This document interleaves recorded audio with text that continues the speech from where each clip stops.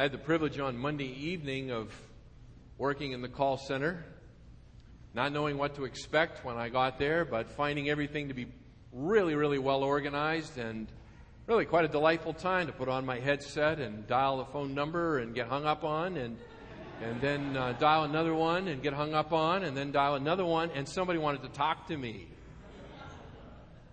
And I had some really, really nice conversations. I found people to be quite friendly.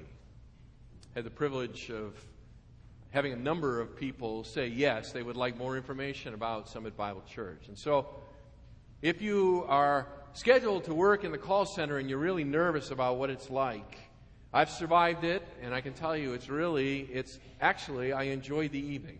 The weirdest part of all was there were 9 of us. We were all sitting there, and people were busily dialing away, and you have a headset on, so you can't really hear anybody dialing. You just know they're dialing. And we must have been hitting voice answering machines or bad numbers, whatever it was, because it was pure silence. And then finally, someone started speaking, and that broke the ice. And after that, there were times when there were all 9 of us involved in conversations simultaneously. It was cool. So I recommend it to you. There are 20 slots open. Don't miss it. If you miss it, you'll regret it. How's that? You'll regret it.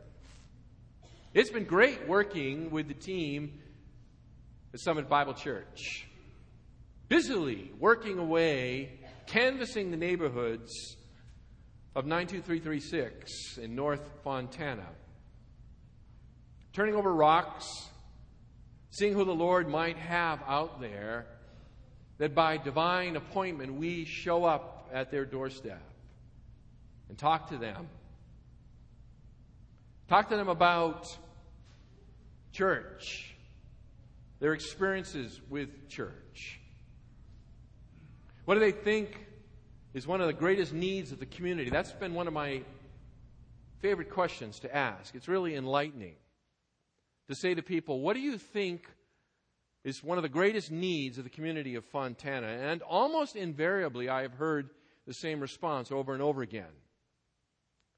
People have responded to me, a lack of community. A lack of community. They don't know their neighbors. After about 3 houses in a row where they said that exactly to me, we don't know any of our neighbors. I said, it's really funny because your neighbor just said the same thing. And I have their name right here, so if you'd like, I'd be happy to introduce you. That's the world we live in, isn't it? We live in a world that is in touch with one another at an unprecedented level of connectivity. I just read yesterday, I think it was, that Facebook now has 500 million subscribers. 500 million subscribers. So that online social network called Facebook, 500 million people now have Facebook accounts. I have one too, by the way. And you go to their profile and you look and it lists how many friends they have. I don't know yet whether it's like a status. Maybe it's a status thing to have the most friends. Is that true? Is that a status deal? Yeah, it is. I knew it was. 1,232 friends. Wrong. Nobody has that many friends. So we live in this time, isn't it true? We just have this connectivity. It's up to the minute. Everything's instant. And yet, relationally, people, I think, are more separated and more lonely than perhaps any time in human history. This came crashing in on me just a few days ago. It was early in the morning. I was sitting out on my patio. The sun hadn't even risen yet. It's a delightful time to be out there. Quiet. And I began to think about my neighborhood and how many of my neighbors that I really know. Do I even know their names? And I had to conclude that I really don't. That for most of the people that live on the street that I live on, I don't even know their names. We wave when we drive by each other. They wave, I wave. Car pulls into you push the button, door goes up, into the garage, down goes the door, right? And into your house. And then I thought about the people out behind us, over the wall, over the fence. And I thought, not only do I not even know their names, I don't even know what they look like. I've never seen them in my whole life. And they only live about 60 feet from me. What a world we live in. We're densely packed together like too many rats in the same cage, and yet we don't really know anybody. If we don't know them, how are we going to love them? How different it is, by the way, than where I grew up. Now, I grew up in a small town in the country, admittedly. By the way, there were no fences. I don't think it was necessarily a town ordinance, but if you were to put up a fence, you would be ostracized. So there were no fences. Everybody's yard was one large playground. We would have sports games, football games that would go from backyard to backyard. How different. How different from where you and I live today. How cut off we are. How isolated we really are. How lonely. How lonely many of us really are. Open your Bibles up to the 13th chapter of Paul's letter to the church at Rome. Romans 13, page 1137, by the way, if you're using a Pew Bible. We are continuing our study of Christian citizenship as given to us by the Apostle Paul in chapter 13. We are turning a corner this morning in that we are moving out of our discussion of the relationship of the Christian to the state. We finished that last week with an exhortation that we needed to pray for those in authority over us. So we're moving beyond how we relate to the state. We're picking it up in verse 8 this morning. And we're dealing with really the next major segment of the chapter, verses 8 through 10. And that is, as Christian citizens, there's a mandate to love our neighbors. That's the big idea. Actually, the whole chapter, 1 to 7, value your government. 8 to 10, love your neighbors. 11 to 14, next week, restrain your flesh. And these are Paul's injunctions to us in terms of our Christian citizenship. What does it mean to live a transformed life in a fallen world? Submit to your government. Love your neighbors, restrain your flesh. That's what it means. Today, it's to love your neighbors. Look at verse 8. Paul says, "Owe nothing to anyone except to love one another. For he who loves his neighbor has fulfilled the law. For this, you shall not commit adultery, you shall not murder, you shall not steal, you shall not covet, and if there is any other commandment, it is summed up in this saying, you shall love your neighbor as yourself. Love does no wrong to a neighbor. Love, therefore, is the fulfillment of the law." So we look at this section together this morning. There are really three life-changing statements that Paul has for us, packed into these few verses. Three life-changing statements about loving your neighbor that we need to, by the grace of God, get a hold of and begin to implement in our lives. Why? So that we might begin to radically express our Christianity. That the transformation of our hearts and minds brought about by the Spirit of God through the power of the gospel might begin to shine out into a world that is desperate for relation and for love. So we begin here in verse 8 with the first life-changing statement. And by the way, it's available to you on the back of your bulletin if you want to follow along. The first life-changing statement here is that love is required of us. Love is required, not optional, required.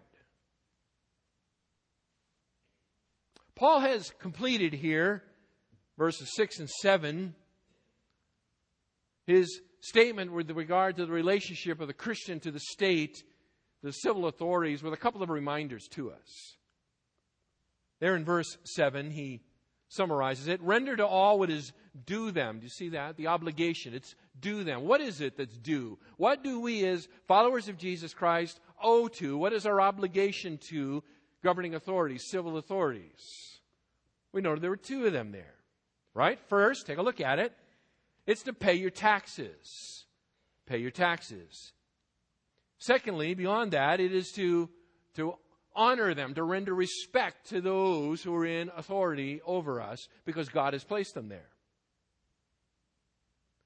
Paul transitions now, verse 8, from this idea about paying our obligations to speaking of another obligation that cannot be repaid. It's fascinating.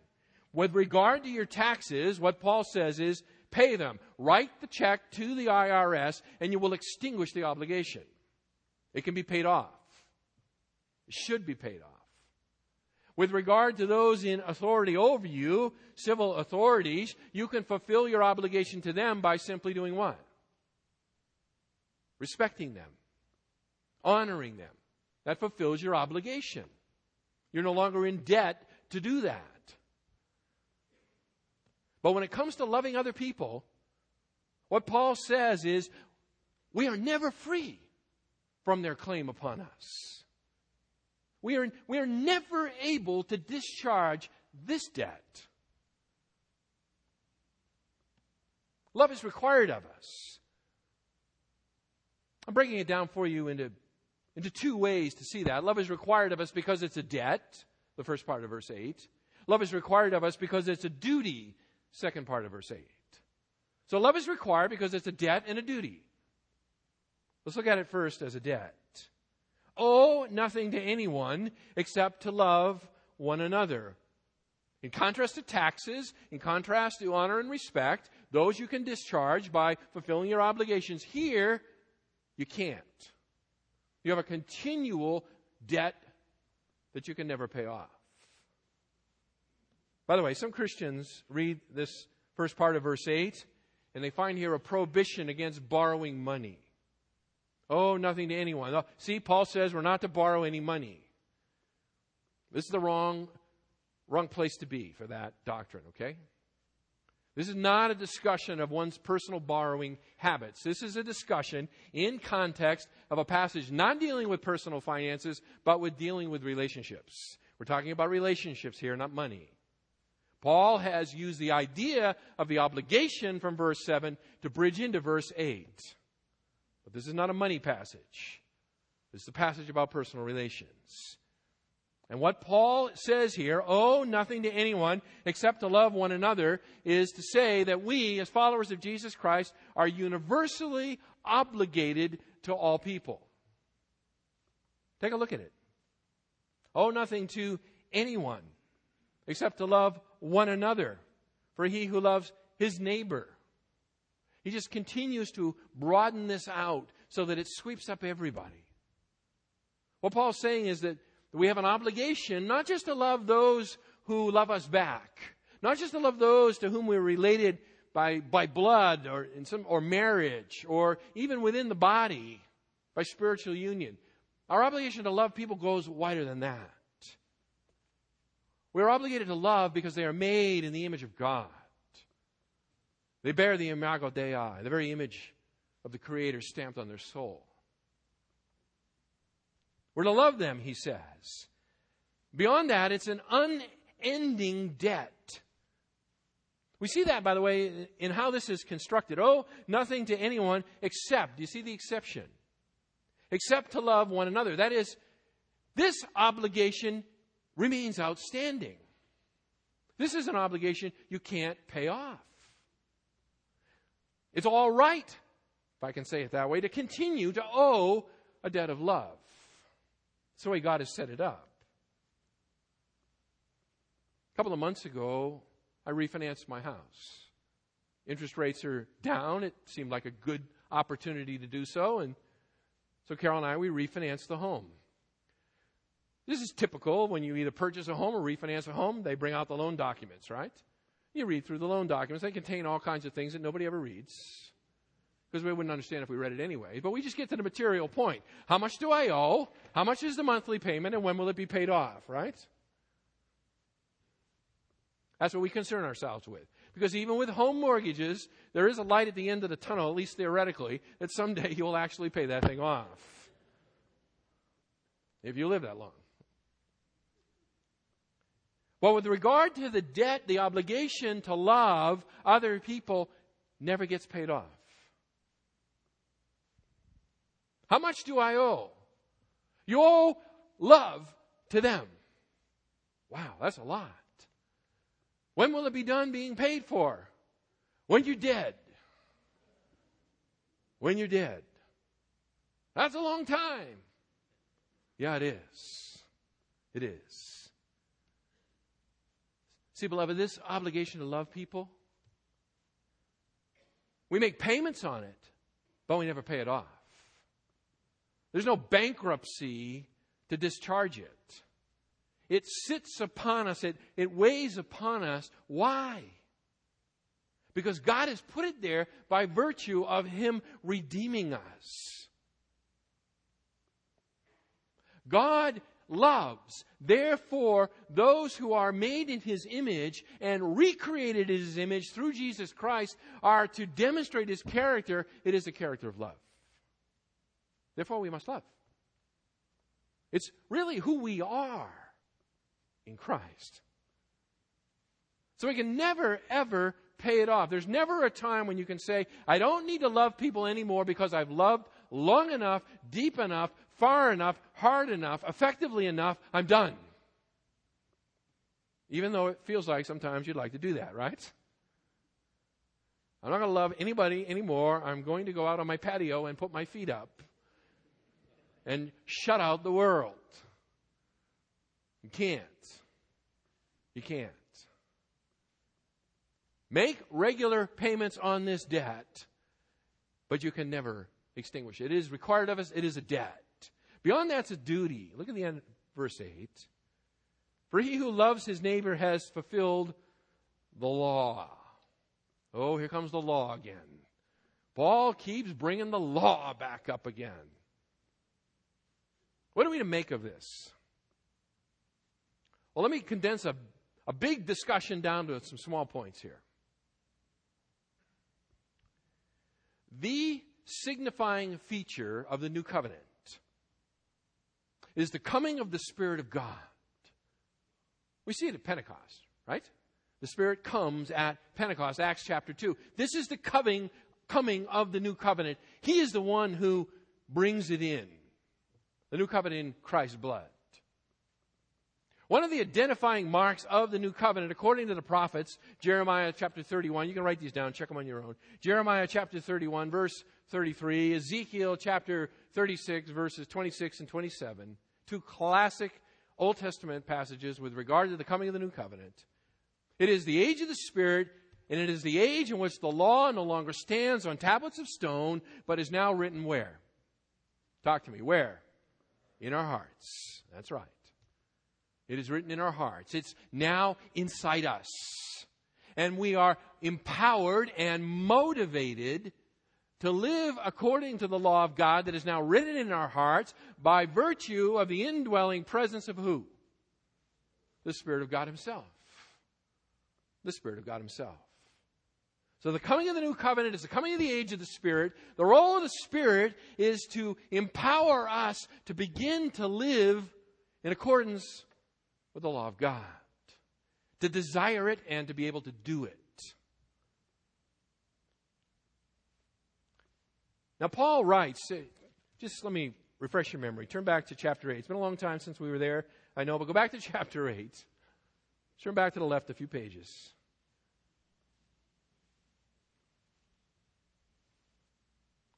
Look at verses 3 and 4, chapter 8. Paul writes there that we fulfill the righteous requirement of the law when we walk by the who? By the Spirit. Chapter 8, verse 3. For what the law could not do, weak as it was through the flesh, that is, when it resided on tablets of stone, it was unable to transform a human heart. God did. What the law couldn't do, God did, sending His own Son in the likeness of sinful flesh, and as an offering for sin, He condemned sin in the flesh, here it is, in order that the requirement of the law might be fulfilled in us, who do not walk according to the flesh, but according to the who? Spirit. We walk according to the Spirit. Why?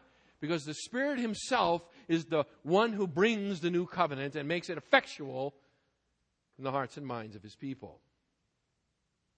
We walk by the Spirit. What does that mean? What does that look like? Let your eyes drop down a little. This is all review, by the way, verses 12 through 14, chapter 8. What does it mean? So then, brethren, we are under obligation, not to the flesh, to live according to the flesh.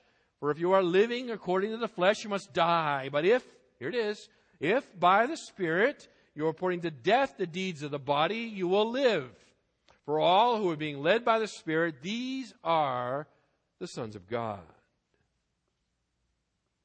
When we, in dependence upon the Spirit of God, refuse sin and say yes to the righteousness of God, then we, by the Spirit's empowerment, fulfill the law of God that has been written where? Talk to me. Where?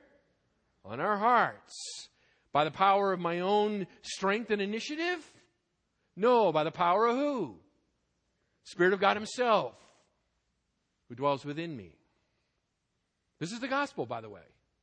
This is the gospel. It is the power of God unto salvation to everyone who believes, to the Jew first and also to the Greek. This is what it means. It's our duty to walk by the Spirit and thus fulfill the law of God. Back to chapter 13. So when we, in those instances, when we actually love someone, in that moment in time, in the power of the Spirit, we are actually loving someone, we have at that moment in time fulfilled the law. We are fulfilling the law that God has written within us. That's what Paul's saying here back in verse 8. For he who loves his neighbor has done what? Let your eyes go there, verse 8. Don't miss it. He who loves his neighbor has done what? He has fulfilled the law. In that moment, he has fulfilled the law. So love is required of us. Verse 8, it's a debt and it's a duty. Second life-changing statement here, verses 9 and 10. Love is regulatory. Love is required and love is regulatory. What do I mean by that? What I mean is that love regulates our relationships with other people. Love regulates how we relate to other people. It defines how we are to relate to our neighbors, to our co-workers, to our schoolmates, to the person at the grocery store, to anyone that God brings us into contact with. Love regulates the relationship. What does it mean to love someone? Okay, I got it. I'm supposed to love, but what does it mean? What does it look like? How do I do it? It's interesting, isn't it, verse 9, how Paul answers the question. He turns where? Take a look at the text. Where does he turn? That's right, he goes to the Ten Commandments. Verse 9, for this, you shall not commit adultery, you shall not murder, you shall not steal, you shall not covet. And if there is any other commandment, it is summed up in this saying, you shall love your neighbor as yourself. Paul turns to the Ten Commandments to define law. To define love. And he quotes the 7th, the 6th, the 8th, and the 10th. And he does so to provide some very specific, some very tangible ways in which love regulates our relationships. He finishes it up, by the way, after quoting these 4 commandments from the second table of the Decalogue. He quotes it, or he ends it with Leviticus 19:18, which kind of summarizes it all up and says, you shall love your neighbor as yourself. So there are these 4 specific items that he has given to you, and then he sweeps it all up and says, just love your neighbor as yourself. It's exactly the way Jesus handled it too. You remember? It's exactly the way Jesus handled it. He gave some specific examples and he said, it's all swept up in this one. Just love your neighbor as yourself.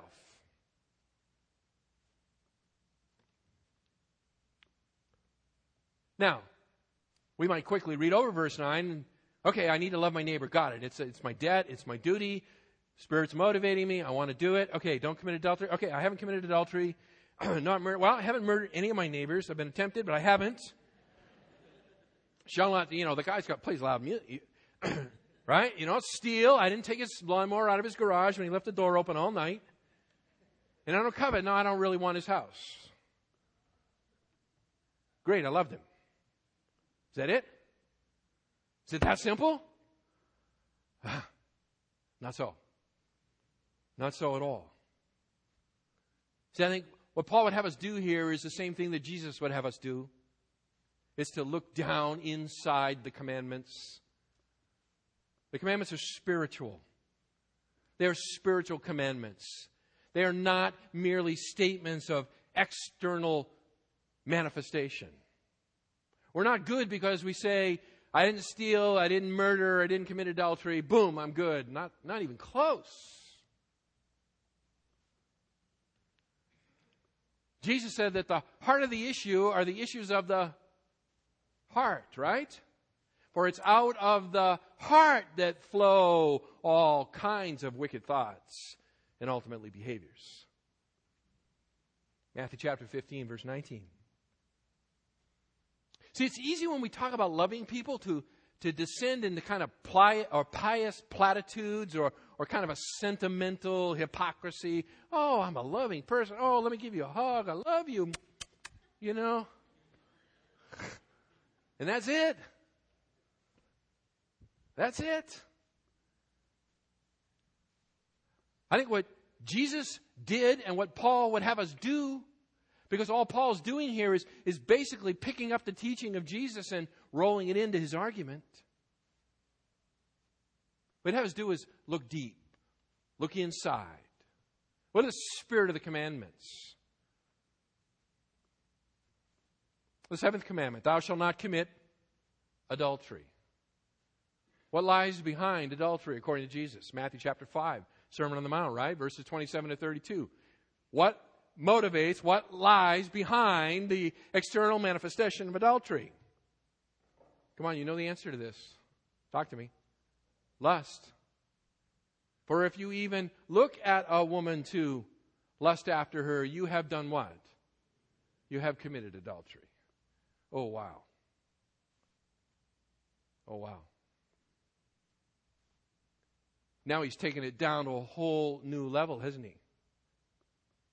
It's no longer just externalized. It's no longer just behaviors. It's no longer just a checklist. Do this, do this, do this, and you're good.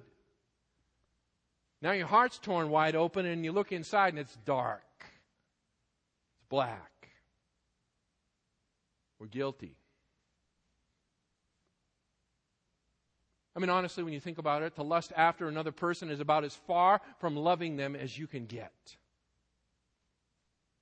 No longer are they a human being. They're an object to fulfill your perverted desires. That's the bottom line. We don't love them. We want them, and we want to use them to satisfy our own twisted desires. What lies behind murder? Come on. Anger. Anger. What lies behind stealing? Greed. What lies behind coveting? It is a materialism that is never satisfied with what God has provided us. See, all of these go from out here where you can check them off. We're all nice people. We just check it off. Drives it down deep. It rips the heart wide open. And all of a sudden you go, ugh. I'm so far from loving people. It's not even funny.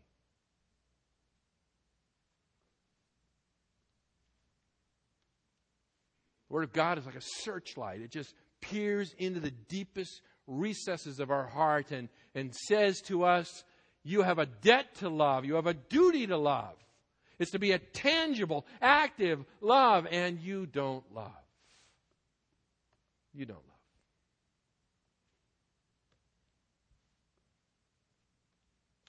Love does no wrong to a neighbor, verse 10. Love does no wrong to a neighbor. Love, therefore, is the fulfillment of the law. Said positively, love does good to people. It does good to people. It seeks their benefit.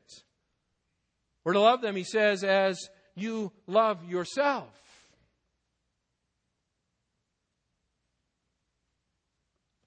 Benefit may be material, it may be spiritual, but in any case, it's required of us to slow down and love people.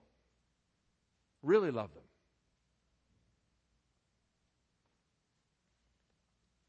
By the way, who is my neighbor? Let's just clarify that. Who is my neighbor? How would he answer that question? Luke 10. Anyone whom God brings across your path and is in need at that moment in time, he is your neighbor. He is your neighbor. We're to have an active love. Love does no wrong. That is, love does good, verse 10, to a neighbor. Love your neighbor as yourself. Do not lust after your neighbors. Do not be angry with your neighbors and murder them in your heart. Do not allow your greed to latch on to your neighbors. Do not covet or desire what God has provided to them. Wow, it's all just ramped way up here. Way up here.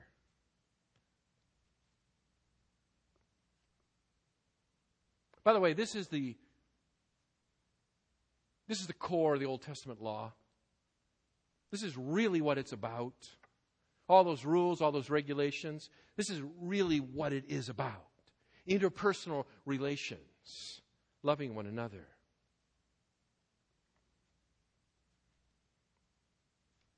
Paul ends his statements here, his treatment of loving our neighbors here in verse 10, but I don't want to end here. I don't want to end here. And the reason I don't want to end here is because I don't love people like that. I don't love people like that. And you know what? Beyond that, I can't love people like that. And beyond that, you know what? Neither can you. You don't love like that, and you can't love like that. Not in our own strength. I can't walk out of here this morning and say, oh, I've been convicted. I need to love more. I'm going to go home and I'm going to love more.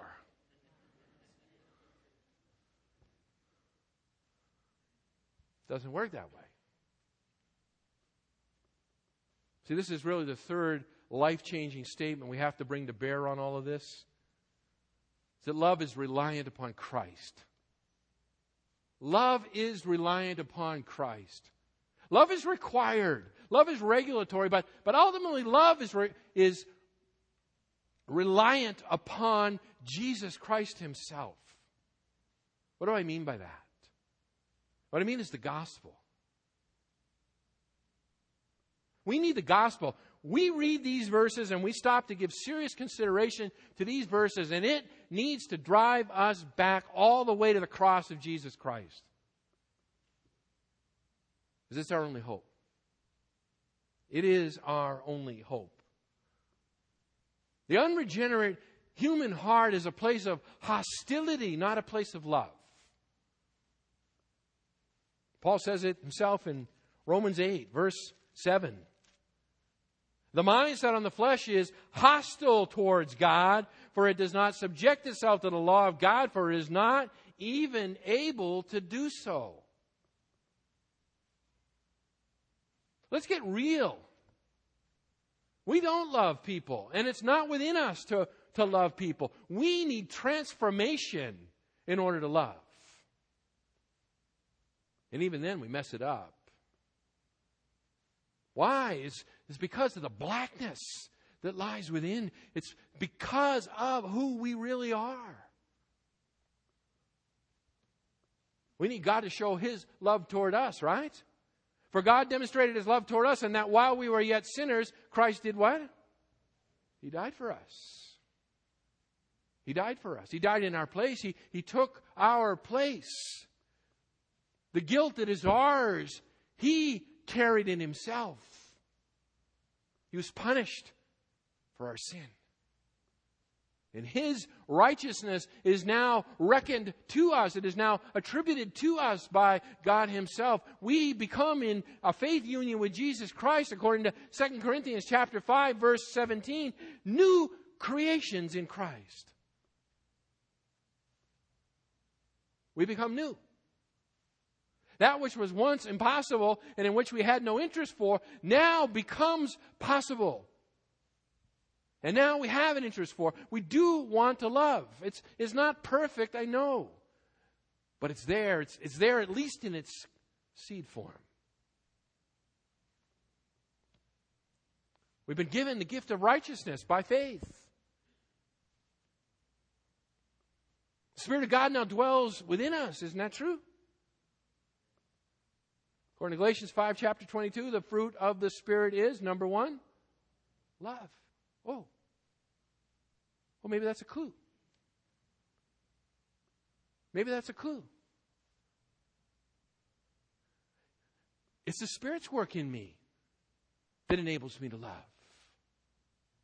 It's as I walk in the Spirit that I begin to love. It's as I submit myself to the Word of God that I begin to love.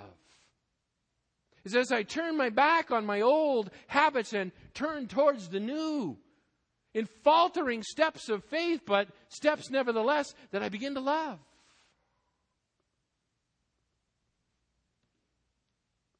It activates the Spirit of God within, who's within us to will and to work for His good pleasure. See, it's all back to the cross of Jesus Christ. Paul says it this way, Galatians chapter 2. Turn over there. Turn to the right. Page 1165.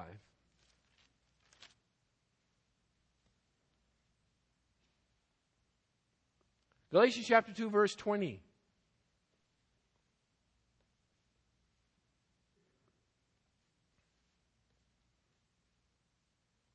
Paul says, I have been crucified with Christ.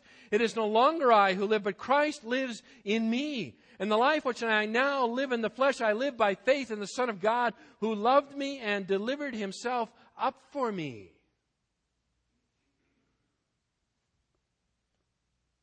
See, we have two ways to go when we take seriously Paul's words here in Romans chapter 13. We can deceive ourselves into thinking, I just need to do better. I got it, Pastor. Now I understand what you're telling me. Go home and do better.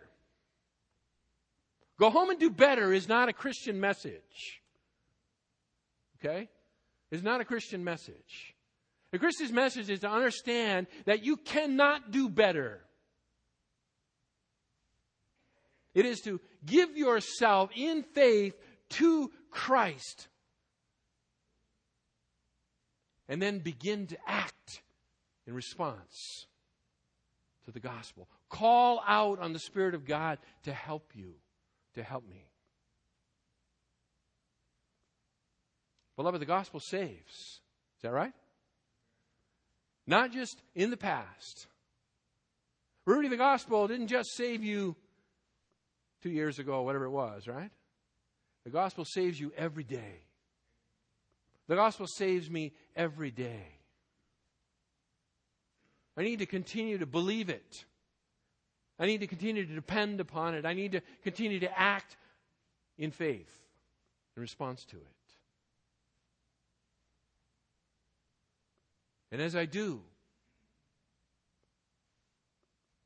God has promised me, Romans chapter 8, verse 29, that He will bring about that which He has predestined to occur. That is, that I am going to become like Jesus Christ. Now, did that man live?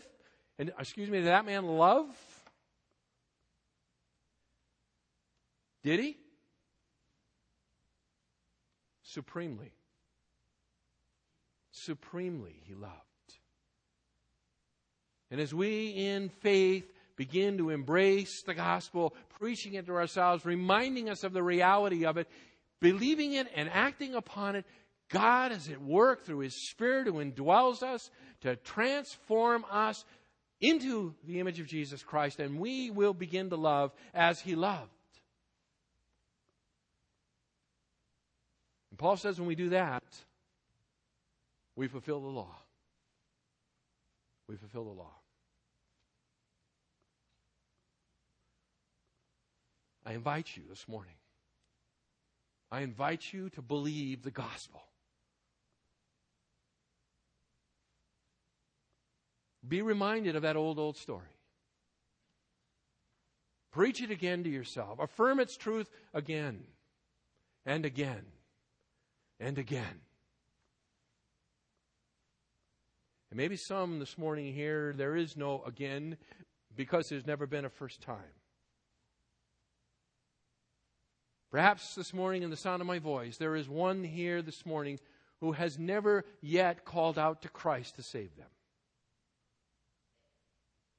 Oh, beloved, today is the day. Today is the day. Turn from your sin. Flee to the cross of Jesus Christ. By faith, embrace Him and call out on Him to save you. Paul says in Romans chapter 10, that if we will confess with our mouth Jesus as Lord, believe in our heart that God has raised Him from the dead, we shall be saved. That gift and that invitation is yours this morning. Call out on Christ. Let me pray.